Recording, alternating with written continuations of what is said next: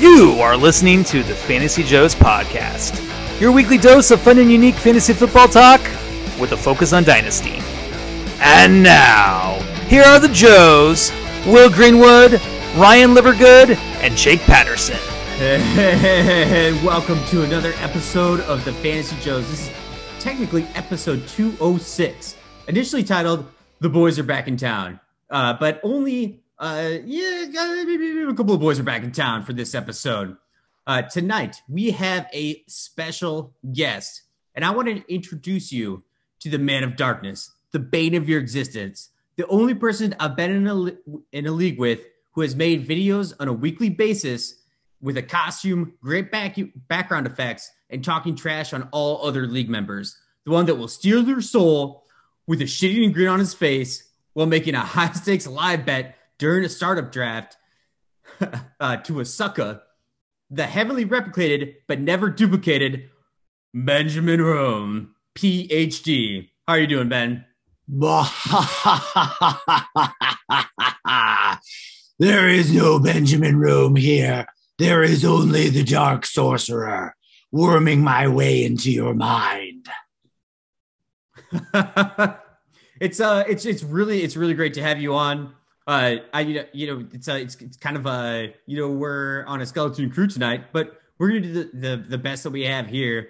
And I really do appreciate you coming on and get your opinions. You were a part of the first ever Dynasty League that I was a part of, as I took over a team that was owned by a guy named Randall, and Randall left the league immediately after the startup draft, and it had a completely terrible startup draft, and it was Empire. So if you won 2 years in a row, it's over. And Ben in the last year made a trade that the rest of the league complained about to the other owner. He talked a whole bunch of trash. She's like, "What are you doing? Ben's going to win this league." He's like, "No, it's going to be fun." And then Ben won the league again. So that was it was a long-term introduction into you. But then we did a startup draft together, and one of your buddies that you suckered into a live draft bet with one of the top teams in the league, he was going to beat you after you lost like one game the previous season, was one of my favorite moments. Yes, that was indeed a very satisfying moment. And of course, let me just say before we continue into this history of the original Empire League that I'm sure with our broadcasting powers, we can create better content just between the two of us than with the rest of you and the Joes combined. Our abilities are unparalleled and unmatched. So with respect to the Empire League and your replacement of Randall, I was certainly very pleased to have you join the league. Randall committed only one act as a member of that league, and that was to trade me Odell Beckham at the peak of his value for Sammy Watkins and some other chaff, a fifth-round pick or something like that. And it was later in the league that I was then able to trade Odell Beckham for Devontae Adams and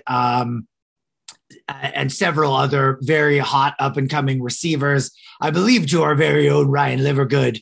And that set me on the path to success. Having that stable of wide receivers put me on the path to long-term success. And of course, as we all know, through a various series of misdeeds, trickery, mind warping, and other rhetorical majestic practices, I was able to ultimately take down the league and win twice in a row, thus resetting the league and sending us back into a new startup draft gloriously. I shall wear that victory upon the lapel of my dark cloak forevermore. And of course, I will taunt you all with it for the rest of eternity. Even as you leave this body, you will hear the laughter of the Dark Sorcerer in your ears. And that's why you're here. You made some very savvy moves within that. So one, I'm the one that traded Devontae Adams to you, because I picked Devontae Adams up off waivers in that league after his maybe like start to his second season when he was just absolutely terrible. I also picked up Tyreek Hill off the waivers in that league. I was young in Dynasty. I was a trade maniac, and I was like, I'm going to get the players I want versus these guys, even if I'm going to lose value. And it turns out that in that league, it it cost me dearly, often and forever. That will always be in my mind. But Well, it's true. I think I got Stephon Diggs in that trade as well, and it was very satisfying. It's rare that someone comes to the Dark Sorcerer with an offer I can't refuse. Of course, no one could intimidate me into making a trade that I didn't want to make, but the value in the package that you sent me for Odell Beckham was just, it was too tasty to refuse. So I ate those nuggets and enhanced the flame of my own dark magic.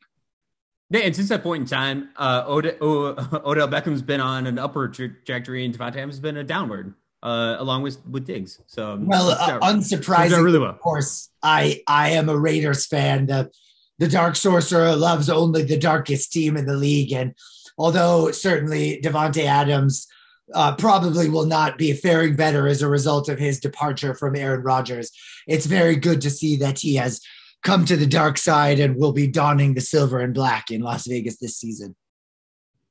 Yeah, that has to hurt the heart. Living in based on your background, there's no way you're in San Francisco or Oakland right now. But being a Raiders fan, watching them leave. But let's move on to how stoked were you that they were able to scoop up Zamir White in the fourth? I think that's a very tasty pickup right there. He is a nice prototypically sized back. It should give some good competition to Josh Jacobs. I, for one, however, am not out on Josh Jacobs as a talent. Although the Raiders did not pick up his fifth-year option, I do believe that he will continue to be a competitor during this season, and I think he has a bright future on whatever team he travels to next within the National Football League. Yes, at the running back position, as one of my favorite quotes of all time. Indeed. Always unnecessarily extend all acronyms wherever possible. It's part of sports broadcasting in the modern world. Yeah, as I talked on Ryan on the last podcast about my affinity of hatred when people say and it's not even I don't hate the person for it, but when people say the wide receiver position or the quarterback position or the tight end position, it's like when you say the first thing that you're describing their position. So it'd be like, hey, I'm in a Dark Sorcerer position. When you're a Dark Sorcerer, everyone knows who you are. Exactly. This is a guy who can really make a difference at the evil wizard position in the compendium trifecta of dark wizardry. It's as though they're just trying to fill dead airspace, like they don't have anything intelligent enough to say. And so redundancy abounds within sports broadcasting in this world. Yeah, absolutely. So as obviously nobody who's listening knows your past. During this year's rookie drafts, what was your strategy? How did you go about things in the league that we're still in together? You traded back in our startup. I didn't see your movement in the rookie draft, but who are your targets and who have you landed the most of so far? Yeah, that is a good question. So I follow my dear friend and fellow evil wizard, JJ Zacharyson, in picking up Isaiah Pacheco wherever I can. I just picked him up off the waiver wire in this league, which is extremely satisfying. I was able to grab him in the early fourth in another league. So that's a late round darling of mine and a little tidbit of you for those of you who have not completed your rookie drafts. But generally speaking, I have been pretty excited about picking up any of these first round receivers. I think they all look strong. I'm very happy when people take Kenneth Walker early in these drafts. If I'm in the first 8 picks and anyone takes Kenneth Walker or quarterback before I'm able to pick, I'm pleased to get any of these wide receivers. I think they look all very powerful and clearly imbued with evil magic. So that's I like to grab the running backs in the second and third rounds mostly. I mean, also you're probably going to lose your voice during this podcast. So if you don't want to keep it going, you definitely don't have to. I'm committed to excellent broadcasting. I'll keep it going on as long as I can until I start squeaking. No one likes to hear a a dark sorcerer with a voice break, but I will continue to charge and express my dark majesty wherever possible. Yeah, also good to keep the voice under, keep it like it's like one of the people who are sitting in a dark room with a shadow on them. You're like an anonymous witness. Exactly. No one can tell who I am. Well, before I return to my mild-mannered form, let's just make sure that we talk about my origin story, which I think is very important for people to know about, which is that, as I mentioned earlier, I'm close friends with JJ Zacharyson. I too was a data analyst, and I believed deeply in the value of exploring predictive analytics within fantasy football. But then one year I realized that, unfortunately, despite all of my most effective calculations, that so much of fantasy football is left up to variance. I then did some more scientific exploration, and one night late in my laboratory, I realized that, in fact, fantasy football is not predicted by mathematical analytics, but is in fact at the whim of a pantheon of dark gods. They are the ones who choose the outcomes of fantasy football matches. And so it was at that point that I changed my strategy. And rather than doing math, I just decided to make sacrifices to the dark gods. I therefore began a litany of practices, mostly sacrificing things, small pieces of paper, office supplies, and certain aspects of my dynasty teams in order to appease the dark gods for them to bring me victory. And as you can see, this strategy works far better than any mathematical practice or tape watching practice could ever offer. So I highly recommend everyone just pick up Evil Magic as your strategy going forward in 2020. It's far more effective. I can only assume that JJ would have some disagreements with this strategy, his whole life is based on data analytics. But he's also not that. But I know for a fact that he too also engages in various forms of black magic. He's also not involved in artificial intelligence ethicism. That's true. My alter ego, mild-mannered persona, it is my goal in that persona to help large social media companies to be slightly less evil in their practices. I was just hoping that you were involved in those like Steeler dummies that they had at training camp like 2 years ago. They're running out on wheels. They're basically like a Roomba tackling pad on the field. Yes, I assume I was involved with the development of those infernal machines.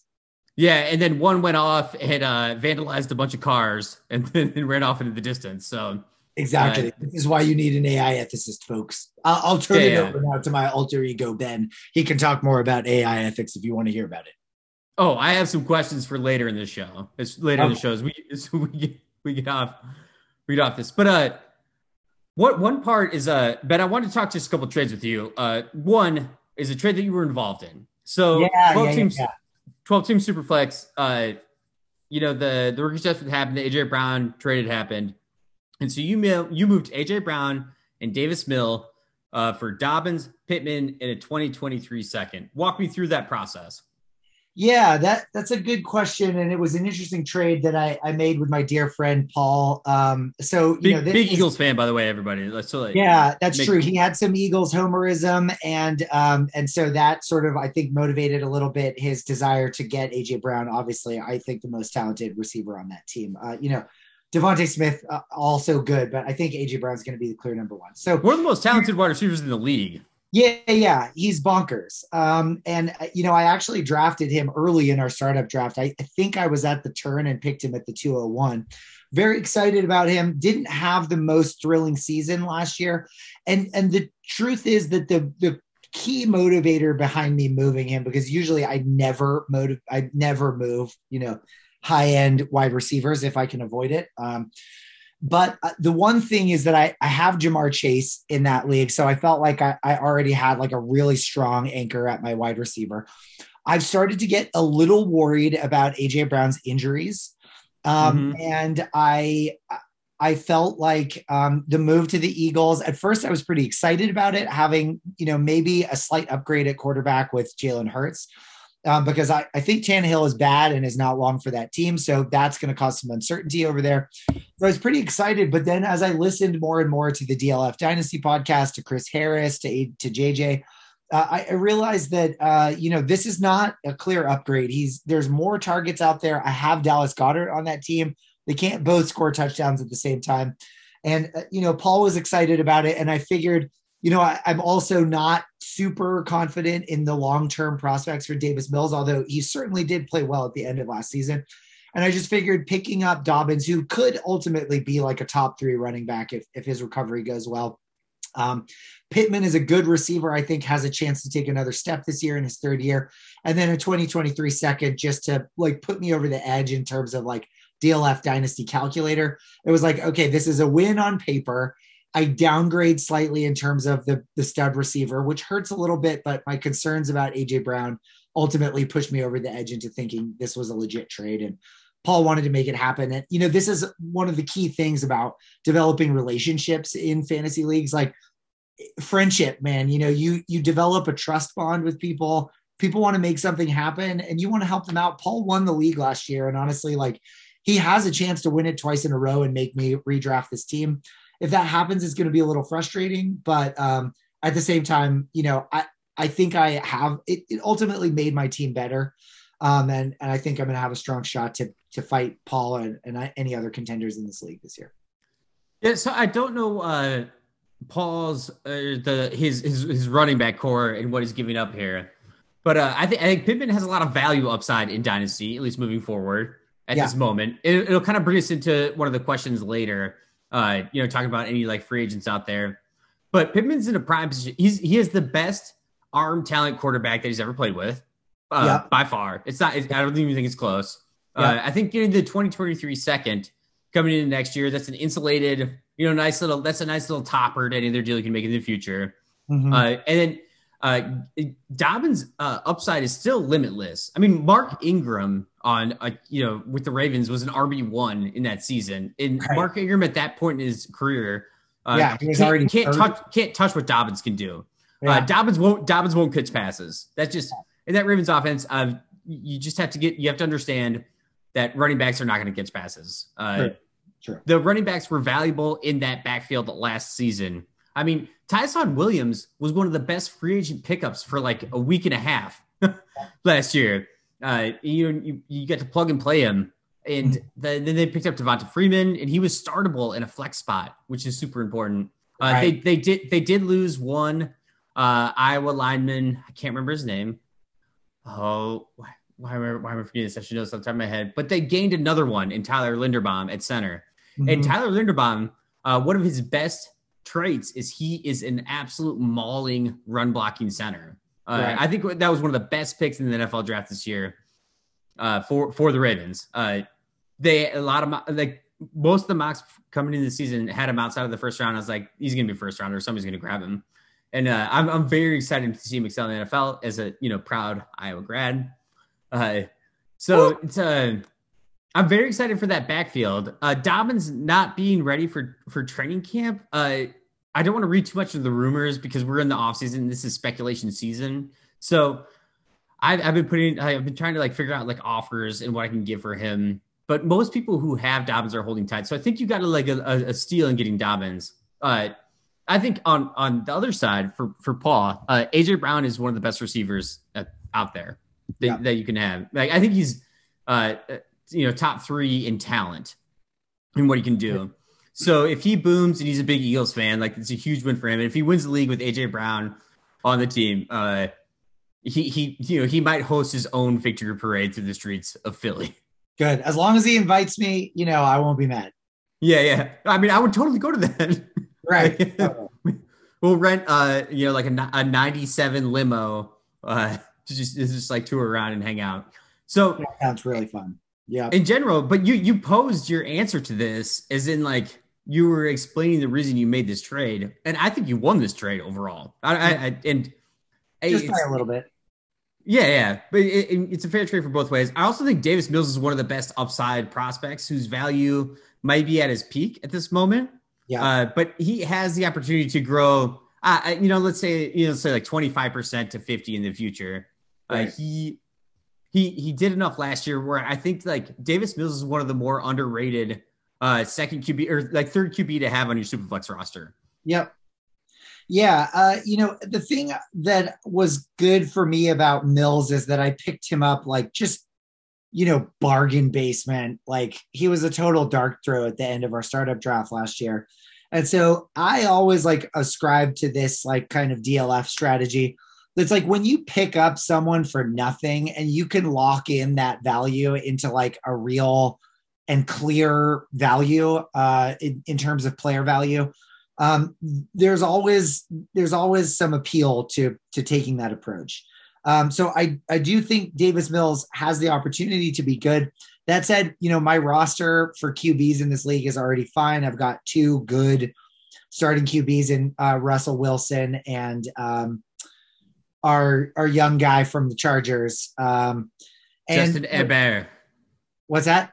Justin Herbert. Justin Herbert. Mais oui, il est français. And Paul's already got Tom Brady and Jalen Hurts on his team, so I think Mills is really a backup for him as well. He'll be a nice fill-in for Paul, but I just didn't really need him. And it's like, the opportunity then to strengthen my roster, particularly at running back, is pretty tasty. Paul was able to let go of Dobbins easily as well. He has Dalvin Cook and Aaron Jones already. And then the A.J. Brown rounds out his receiver core with Cooper Kupp at the top. So his team's looking very strong. Yeah. Aaron Jones and having Dalvin Cook, to me, is like they're projected to be like in dynasty rankings, both those players are moving down heavily. They are a win now roster type of talent. Dalvin Cook has never been the most healthy. Yeah. And Aaron Jones is he's fascinating to me. I have not been able to acquire Aaron Jones in any leagues that I've been in because people don't want I'm trying to send out offers that I think are what's fair on the market for Aaron Jones, but nobody wants to move Aaron Jones that has him. And I own AJ Dillon in a lot of places, and I feel like AJ Dillon's value might be inflated at this point. We'll see how this Packers offense works out. But one of the biggest things with that offense is I think Aaron Rodgers is still an enigma. He thinks about retirement all the time. He basically his whole contract is a 1-year deal. Whatever he signed for. What it boils down to is he's there for 1 year. Aaron Jones, took the inflated contract for 2022, and his is a 1-year deal. So Aaron Jones won't be on the Packers next year, is my assumption. And Aaron Rodgers might not either. And I know a ton of Packer fans, and those people are the most spoiled people on the planet with good quarterback play. They are only behind the Patriots. And that if Aaron Rodgers just like in the middle of the season decides to like hang up the cleats and be done, or at the end of the season is just done, that offense changes mightily. They do not have another Aaron Rodgers in their back pocket whatsoever. I mean, we might see is Andy Dalton going to be up there with the red and green flashing on the field? I don't know what's going to happen. So that's anyway, it's just a fascinating. Yeah. Aaron Rodgers don't grow on trees, and they are certainly spoiled. In a way, it's like kind of shocking that they paid that much to get him back, but it's further proof that he is that team. It's like they don't care about anything else as long as they can get Aaron Rodgers. Yeah, and we move from Brett Favre to Aaron Rodgers. It's life's at least going to be good. It's criminal that they've only won one Super Bowl with Aaron Rodgers. That's ridiculous. But let's move on to the next trade. Yeah. So Ben, I'd like to get your opinion on this. Another 12-team Superflex rookie draft. I moved the 207, 307, 407 for Daniel Jones, and the 312 and 512. So let's just boil this down and say that it's the 207 for 307 in a nutshell for Daniel Jones. Yeah. I have concerns about Daniel Jones' talent going forward. Like I don't know that he is a long-term dynasty asset. I think if you're looking for a 1 to 2 year rental, I don't know what his contract situation is. I mean, he's on his rookie contract, right? Yeah, fifth year option was not picked up. It was not picked up, right? And I think he's a career backup. He's like Andy Dalton level long term. So, you didn't pay a lot for it. And I think he's going to score you some points this year, but I'd be a little concerned about him in the long run. Is this a league where you're just looking to get a nice like third QB for this coming up season? Well, at the 207, I was kind of like an inflection point. I was going to take probably David Bell with this pick. And we were like, the initial trade was just the 207, 307 for Daniel Jones. And then I was like, well, I'll move back to the 312, and then I'll move the fourth back too. I don't really care about that, but I would like that like 312 for like a stash, because at the end of this year's draft, I love the running back stashes, but at the 207, to me, the New York Giants organization has been such a, it's been such a mess. And now you have Brian Daboll coming in. Brian Daboll turned Josh Allen into what he is now. I'm not saying Daniel Jones will sniff, Josh Allen's shoes in where he is. But if I can get good production out of him as a quarterback, and if somebody else's quarterback goes down in a Superflex league, that trade value is worth more to me than what David Bell will be for this year. And the rest of the picks, they're still all rolls of the dice. Like between those, it's all fine.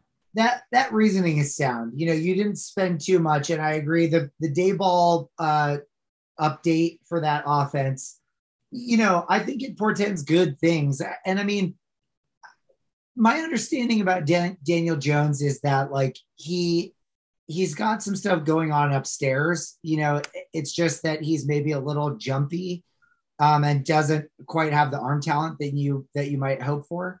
And so, it's possible that with a new mind, right? I mean, their organization over the past 3 or 4 years has been an embarrassment. And I think the problem is that one of the big mistakes they seem to have made is drafting Daniel Jones where they did. That said, it's horrible pick.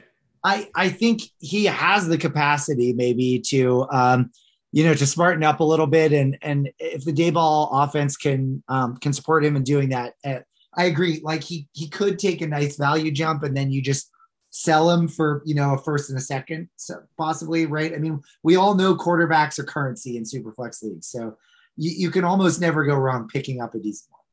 Yeah. Also, he's going to be my third quarterback in that league. I have like Andy Dalton and who's the potential starter for the Seahawks? I'm forgetting his name. Not Drew Lock. Anyway. I'm talking about Geno Smith. Geno. Yeah. Who was also in New York back in the day. But yeah. So to me, I hate so I'm a really big fan of David Bell. That's kind of the problem with the whole trade and why I asked for like the extra pick swaps back. It wasn't just really willing to do it straight up. But in general, yeah, I mean, the Giants, their win projection totals, we'll talk about later, moved up with how they're doing it. I'm actually very excited to how that offense can change.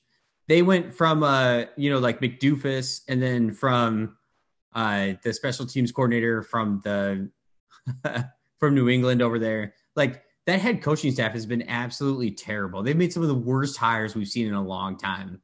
And now they finally have what we've seen in the, as a competent head coaching staff come in. So I'm excited for the Giants players. I think there's an interesting opportunity. It's hard to pick which ones. Kadarius Toney is one of the better, like his flash in the pan was one of the biggest flashes in the pan we've ever seen. He had 182 yards receiving before he socked some dude in the helmet, which is, smart move overall. He got kicked out of the game. Knucklehead. Yeah, his talent is boundless. His intelligence is questionable.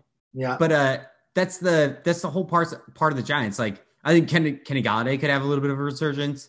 I think Tony's a great buy low. Wan'Dale Robinson is slipping in rookie drafts, and they moved up to get him. And he was the 11th pick in the second round that we've talked about before. And even Saquon Barkley. Barkley is one of the most devalued generational prospects we've ever seen. Yeah. And that guy, there's no argument that Daniel Jones has all the weapons he could possibly ask for. I mean, if Dayball doesn't do something with that offense, it's going to be a concern and a mark against this whole team. They've got to put it together this year. I think there's a good shot that they will. You know, it's like let's call it 70% that they improve over the past year. And if they do, it's going to be fun to watch. You know, there's going to be a lot of fantasy points scored. Yeah. It's and if he fails in in the Giants, it'll be status quo at this point. You know, they hit their peak a couple years ago. Right. Yeah, it's not like you put it all on the line for that trade. So I think it's fine. Yeah. So next trade, it's not mine, but it's in a 12-team Superflex league rookie draft. Is Rachaad White and Debo for Elijah Moore, the 205 which turned to Wandale, and the 204 which turned to John Mitchie. There were all other running backs available after Rachaad White for this. He was the fourth running back taken off the board after James Cook. Yeah. Okay. So give me your take on this situation between the new guy on the Jets, Garrett Wilson. Yeah. And our guy, Elijah Moore. Like, who's the wide receiver one there? Because my understanding is that Garrett Wilson is like maybe the most pro-ready receiver in this class in terms of his route running. But people love Elijah Moore too. Who's the number one there? Yeah, I'm not interested in overpaying for any of these guys. I just want Breece Hall. Like that's like Garrett Wilson could be like Elijah Moore had some great flashes last year, but it wasn't with Zach Wilson. Zach Wilson has a lot of growing up to do in that offense, and I don't necessarily trust it yet, but I do trust that they can manufacture a better running game this year with an elite talent like Breece Hall. So with Elijah Moore, with Garrett Wilson, to me, they're it's like you're putting two A's out on the field, and we're going to put them and move them around. That's good for Zach Wilson, but it's not going to be this like prolific offense in the passing game. Like right. It's grounded in the run game and then the running back receiving game. To me, to develop Zach Wilson into the future, because he's a bad decision maker that we've seen so far. Exactly. Like, he has arm talent, but it's not great arm talent. And so we want to see this work. So that's why I'm very excited to draft Breece Hall and have Breece Hall and get him wherever I can. But the rest of it, I think you're overpaying for what you're going to get in fantasy points, first and foremost, for your dynasty teams. And then second, value to your team. Yeah. I would take the Debo side here just because Debo, right? I mean, that guy is a beast. And even if they don't give him all those running back rushes and just let him go be a receiver again, which it sounds like is what he wants, he is the best player, I think, on that team. I mean, he can do everything on the offense. He is a clear weapon. He's a beast. And I just want that guy on my fantasy team. I don't have any of them, and it makes me sad a little bit. Rachaad White, I think, is a nice prospect. And given the uncertainty around Elijah Moore, and then, picking up Wandale and John Mechie, those are, they could turn into something. They're high-quality dart throws. But nothing about the Elijah Moore, Wandale, John Mechie side makes me, like, smack my lips in excitement. Whereas Debo, it's like, it's just a clear asset, and I would take it. So my biggest concern about Debo is that we just saw his peak season. Moving into, last year. Let me find it here. I mean, he's certainly got more opportunity than he's ever going to get because of all those running back rushes. But like he can be more efficient than he was in the previous years, and I think still return like top 5 wide receiver numbers without difficulty. See, I disagree with the move to Trey Lance. So Debo had 8 rushing touchdowns last year.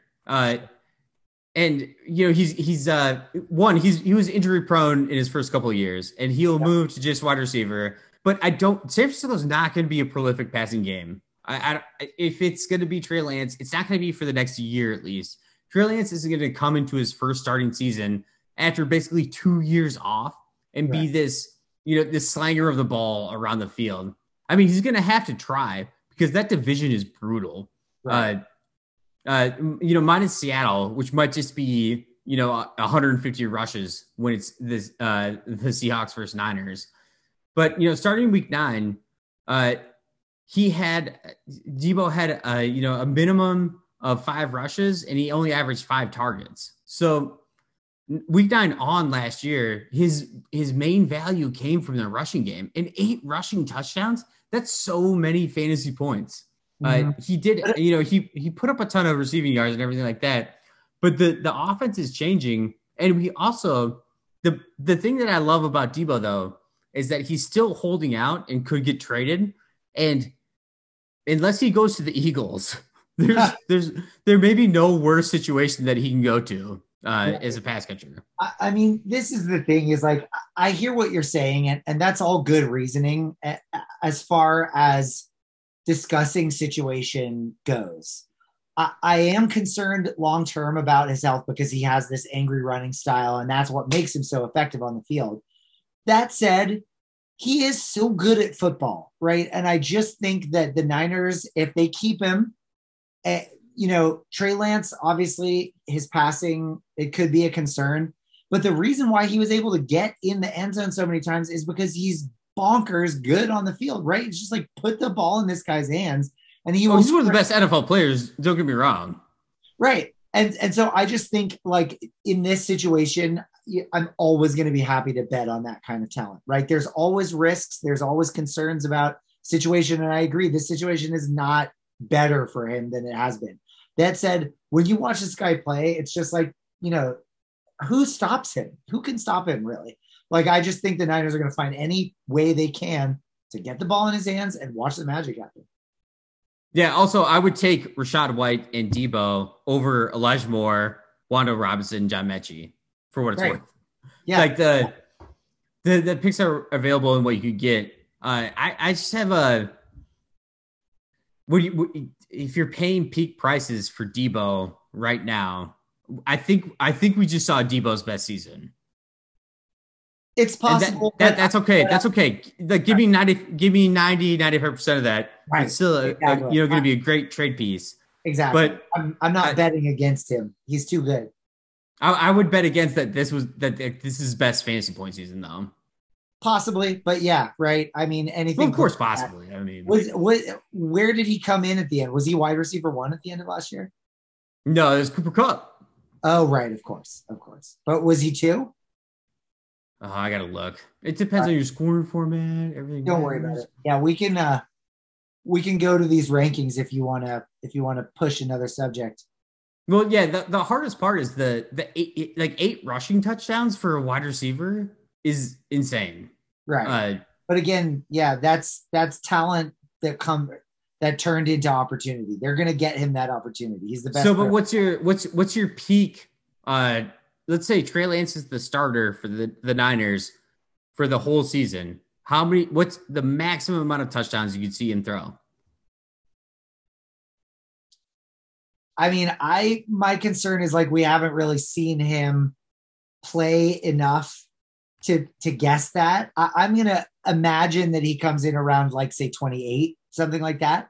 I think his ceiling could be, I don't know. I mean, is 35 an insane thing to say? No, not at all. Because Lamar Jackson led the league in passing touchdowns with, I think, 34 one season when it was 16 games. And again, I've always tried to kind of bring back stats to the fantasy season.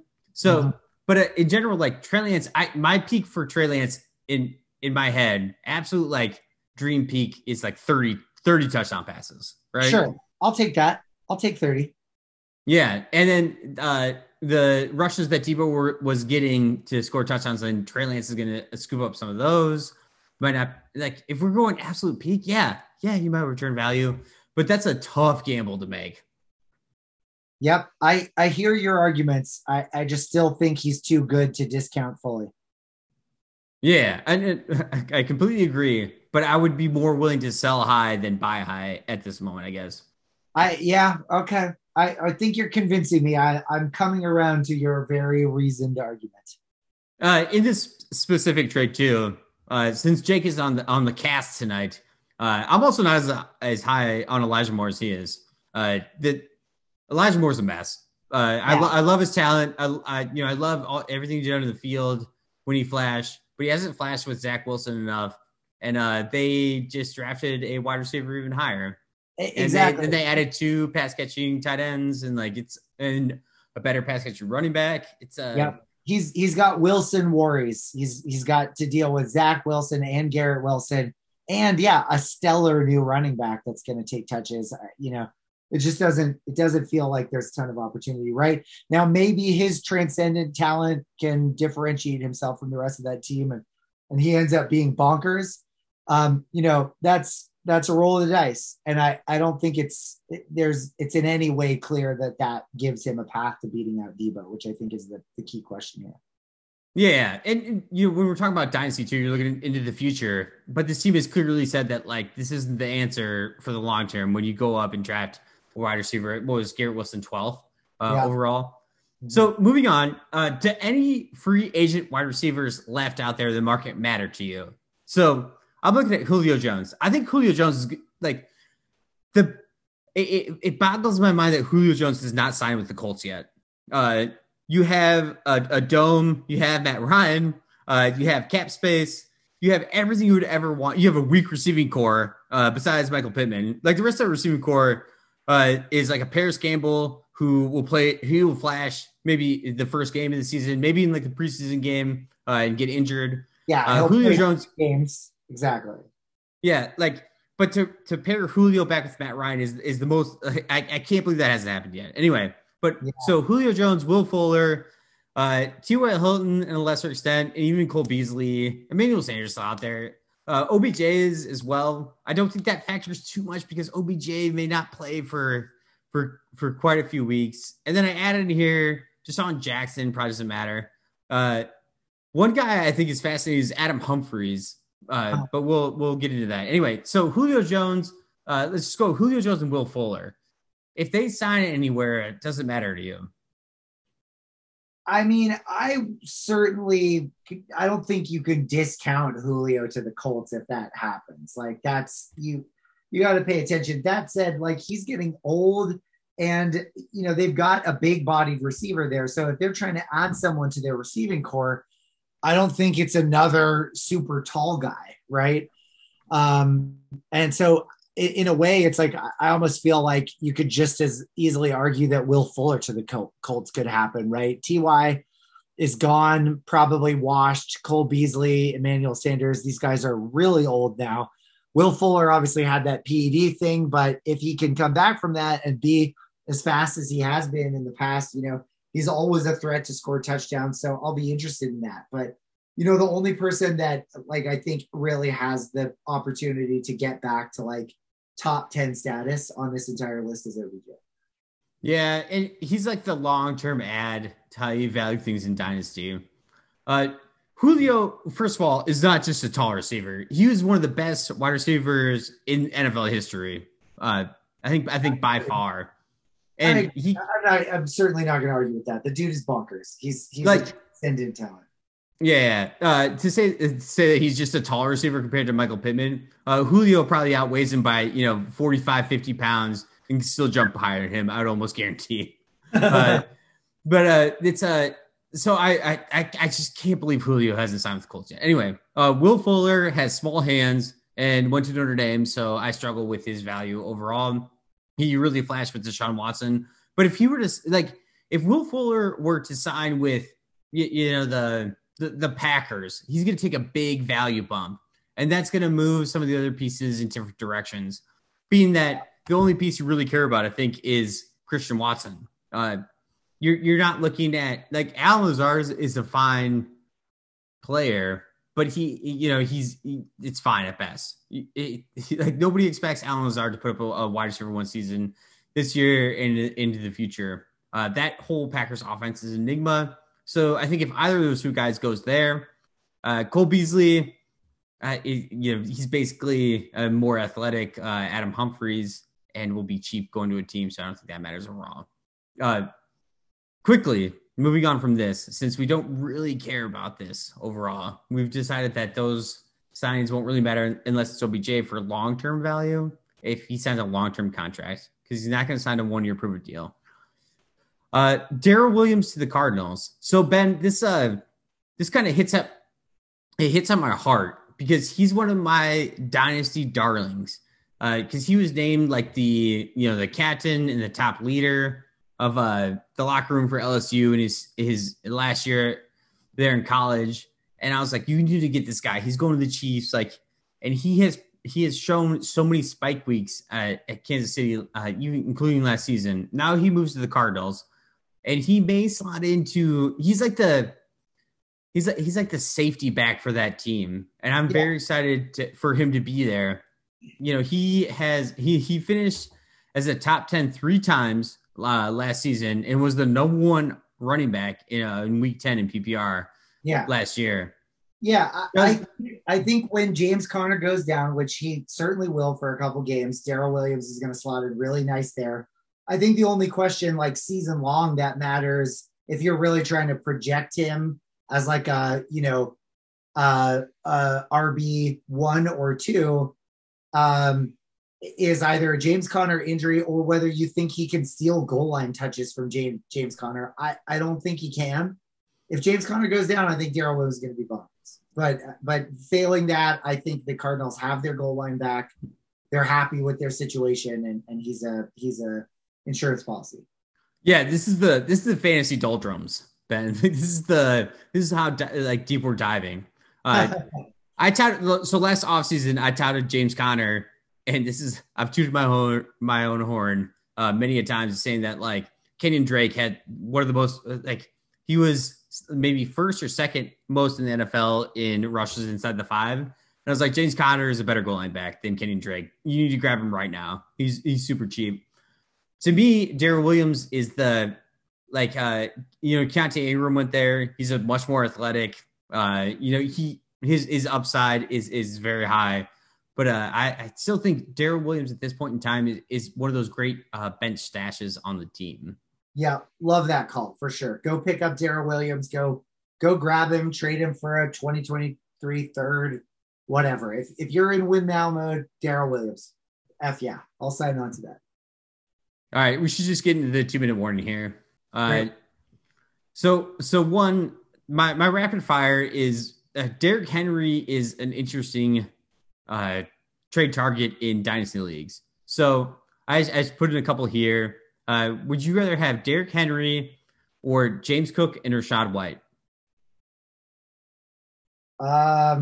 For just this year, or we're just talking dynasty team? It's all dynasty. Okay. Man, I think I might go James Cook, Rachaad White. Like I obviously I love that production, but I don't know how many more years it can last.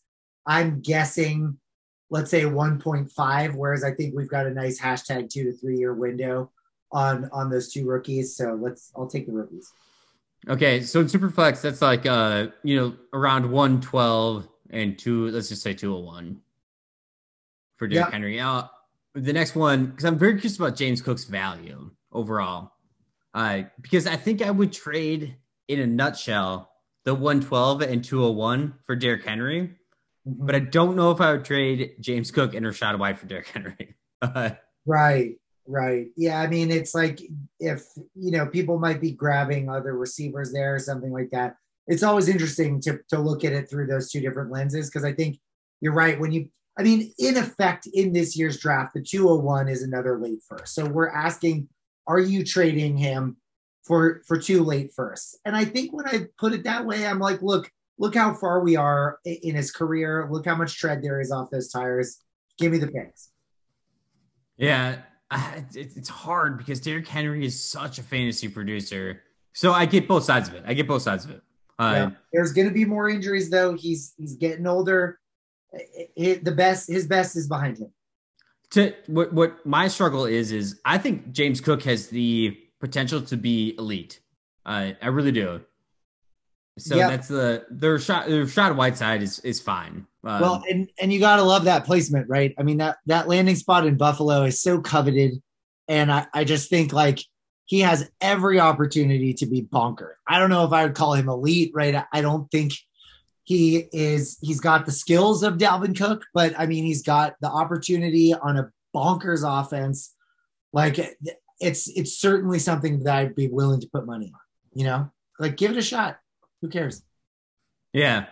The next one, and we'll just skip to the next one without James Cook. AJ Dillon and Tyrion Davis-Price. AJ Dillon is one of the hottest players on the streets in Dynasty at this moment. Is it weird that every time I see Tyrion Davis-Price, all I can think of is Tyrion Lannister? Like I just picture him as Peter Dinklage, and I'm like, that guy's not going to be good at football. He's unfortunate, but also Tyrion survives, and he outlasts everybody. And that's true. I see what you did there. Nice one. He may be the best Lannister. So yeah, totally. He's conniving. He's wise beyond his height.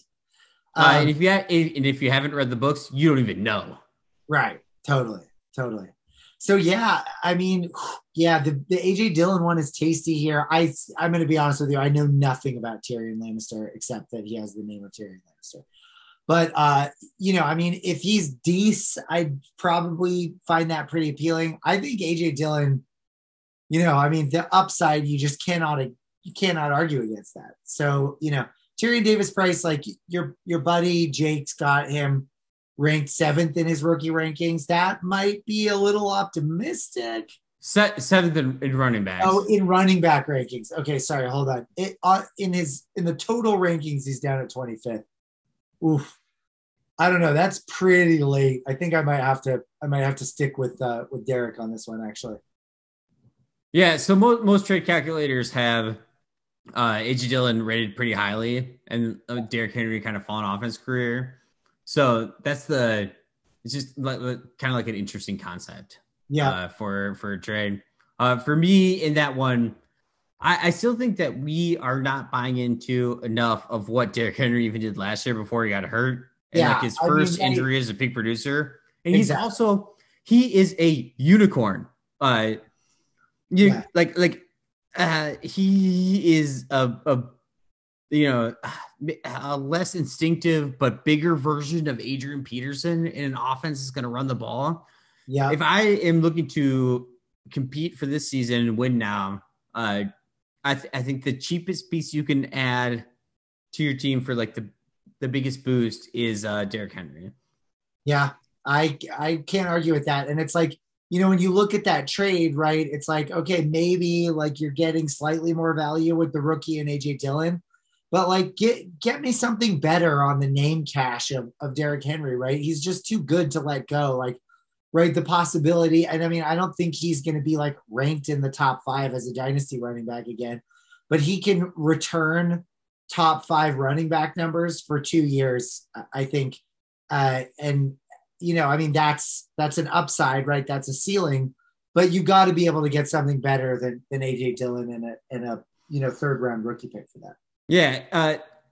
Derrick Henry still has a league winning season. Exactly. It's the way that I feel like often gets lost in Dynasty, that like these guys are league winners. Right. Go win your league. That's what matters. Championships. Everything else is just hand waving. Yeah, it's so we'll close it off here. Let me give the outro real quick, and then we'll move into the after hours for a second. You can, Ben, first of all, thank you for your time. You've been amazing. The Dark Sorcerer was incredible. You can find the rest of us, the Fantasy Joes, on Twitter. Jake, who is at Takes with Jake. I am at FantasyJoe_Will. Ryan is at RotoLibrarian. We are also on Twitter at the Fantasy Joes. You can help us make the show better by becoming a Patreon supporter for as little as $1.10 a month at patreon.com/FantasyJoes. Yeah. After that, do it. And if do you it want large. to follow my strange antics on Twitter, I'm at BenjaMTG. I'm also a Magic the Gathering player. Little known fact. You're at what? At Benja and MTG. BenjaMTG.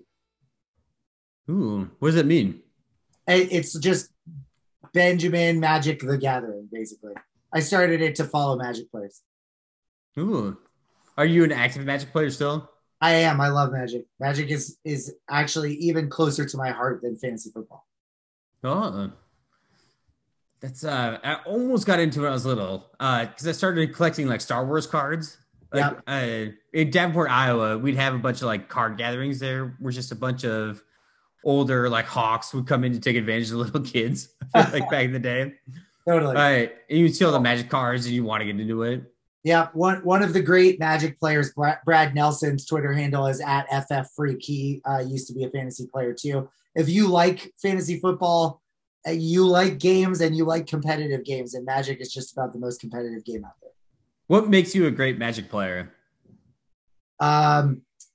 I think, honestly, just like I'm a good competitor, and I care more about having fun than winning. Obviously I like to win, and I'll always try hard to win. But at the end of the day, I'm just as happy for my opponents when they win as I am when I win. Yeah, that's like in how you compose your deck and what you're playing and. Yeah, I mean, me, evil Magic. Do you talk trash at the table?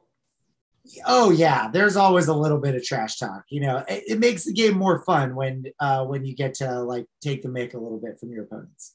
Yeah, as well know. That's like everybody just needs to take a relax about the competitiveness of this. One, Ben, something I learned about you since we're in the after hours, is that you have your PhD. I almost downloaded your dissertation. It was 216 pages. I'm not going to read through that in all honesty. TLDR. But you're big into artificial intelligence ethics, right? I mean, this is based on your LinkedIn profile. I have some other questions about that, about the feedback, but I can say that because I have some jokes about it. Great. Yeah, I've been doing data ethics consulting now for pushing 10 years. My firm consults with some very large organizations to help them in developing processes around governance to help them make better decisions. Basically to improve the fairness practices around their algorithm for content moderation and recommendation. So I've been doing that for a long time now, and I've always found it really interesting. And I get to continue to be a philosopher in my professional life, which is very satisfying. Yeah, big time philosophy major. My first philosophy class in college, was super intrigued by it. The second philosophy college I took was the class was called Kant because I was fascinated by Kant.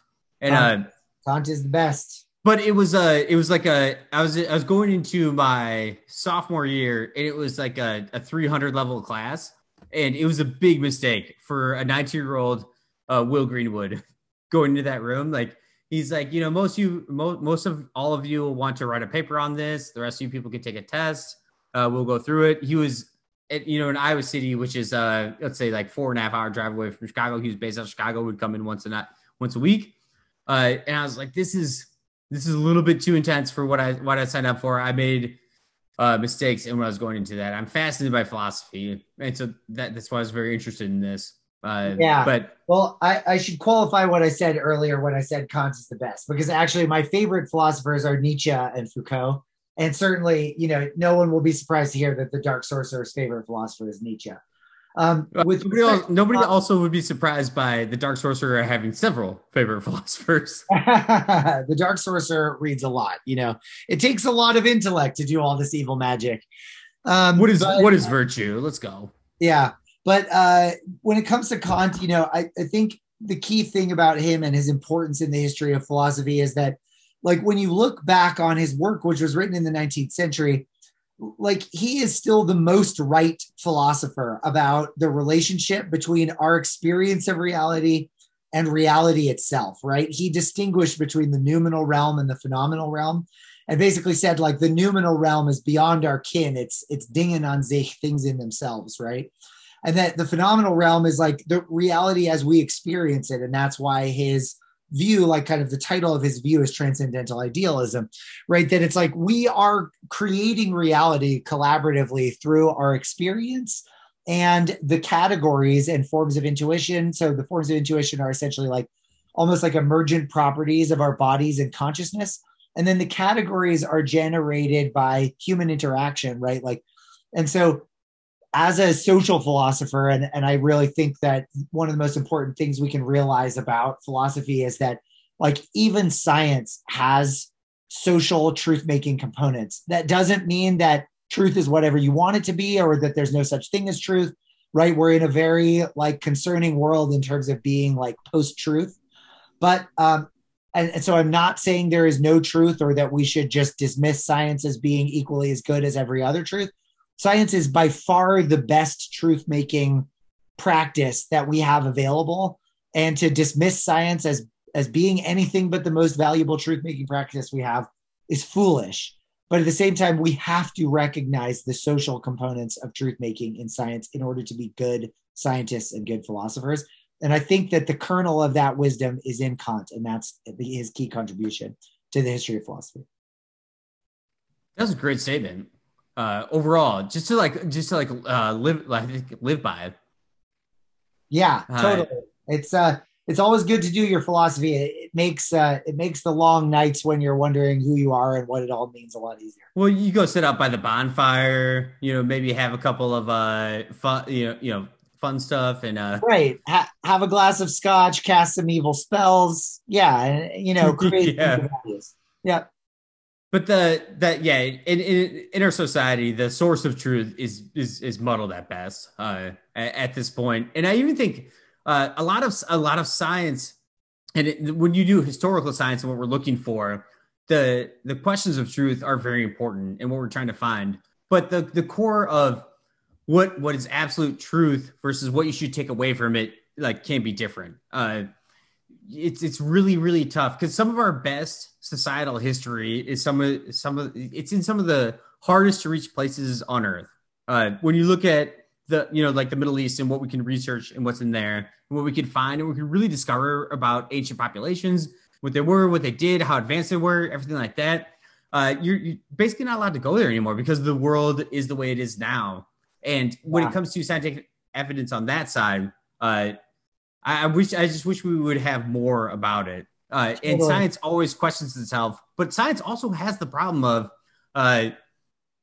it's basically like old white males that are protective of the position that don't want other people to research things that could disprove them. And that has taken us into an interesting point into research now in time. And so well, you can relate that back to philosophy and the whole core of science and truth is there are some things that are very obviously truths, but in our time and age anyway.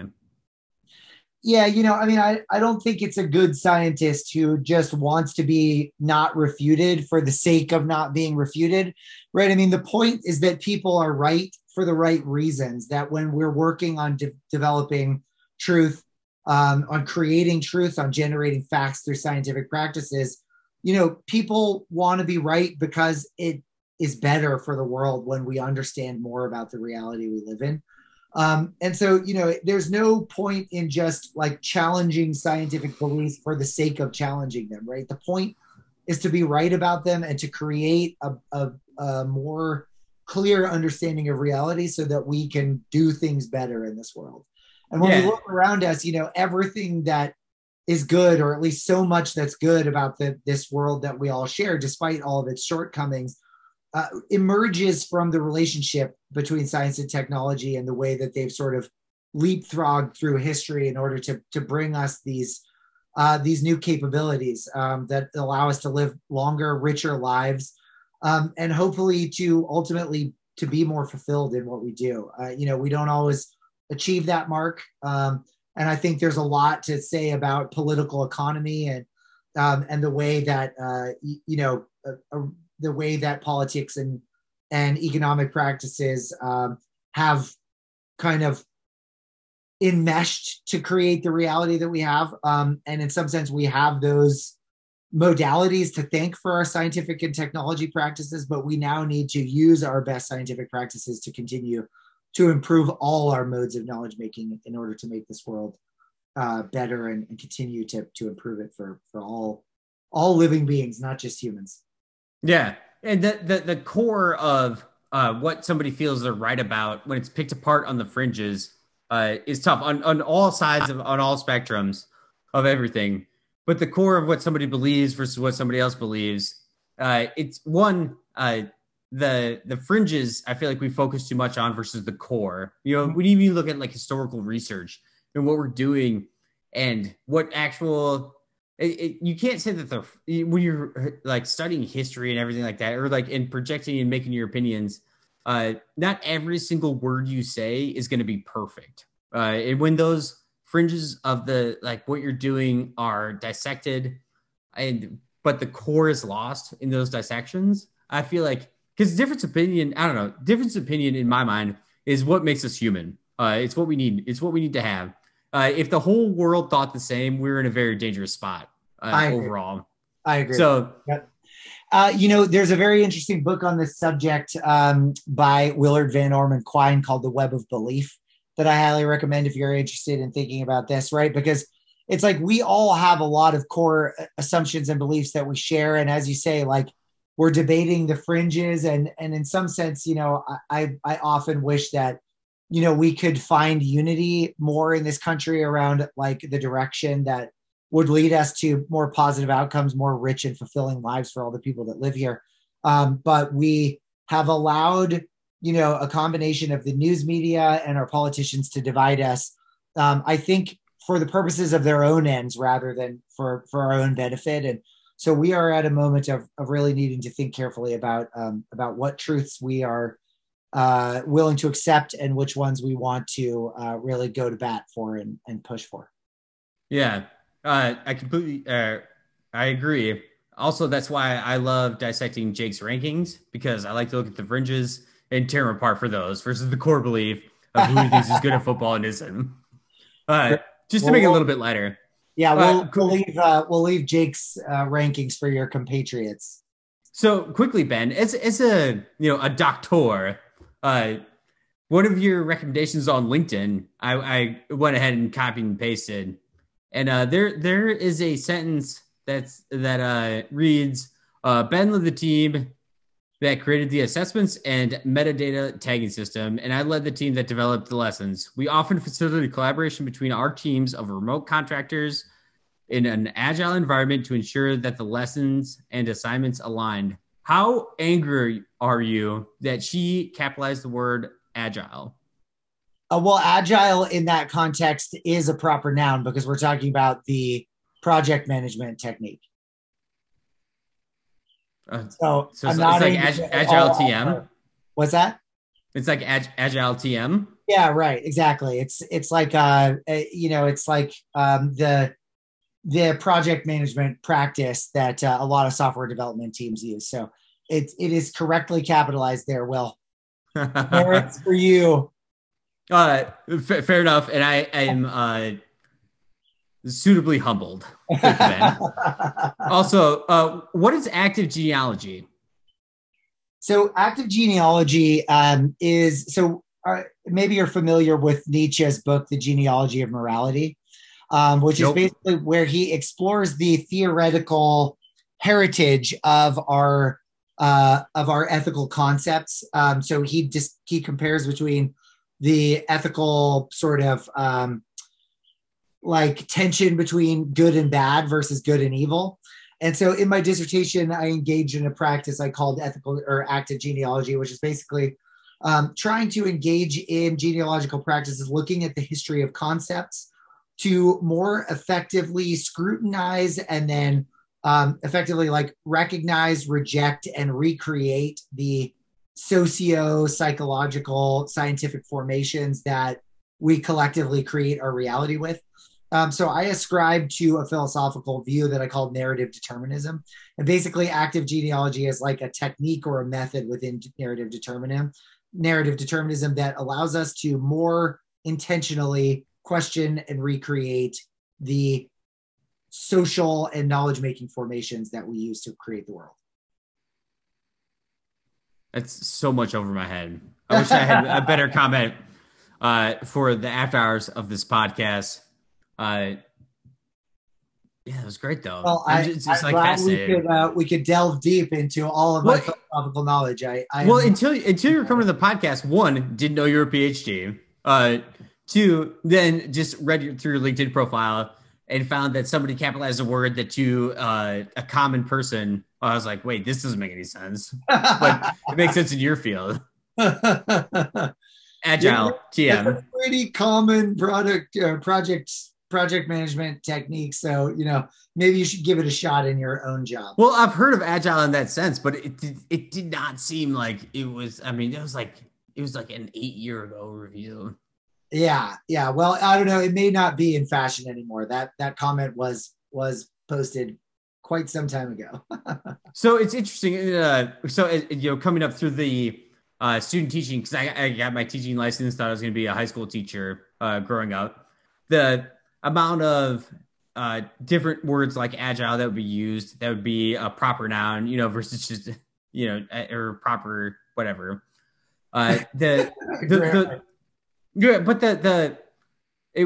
was like a flow. It was like you would have the business side of education coming in and teaching all these things. Like when I was student teaching, I was learning something that my mom, who had been a first grade teacher for like 20 years, they had just went through that like 3 years ago, and now we had a new program coming into our school and teaching us this thing. So that's why I'm just super curious about that, because there is a business side of education that I find absolutely fascinating, and that whole world is a complete mess. Totally.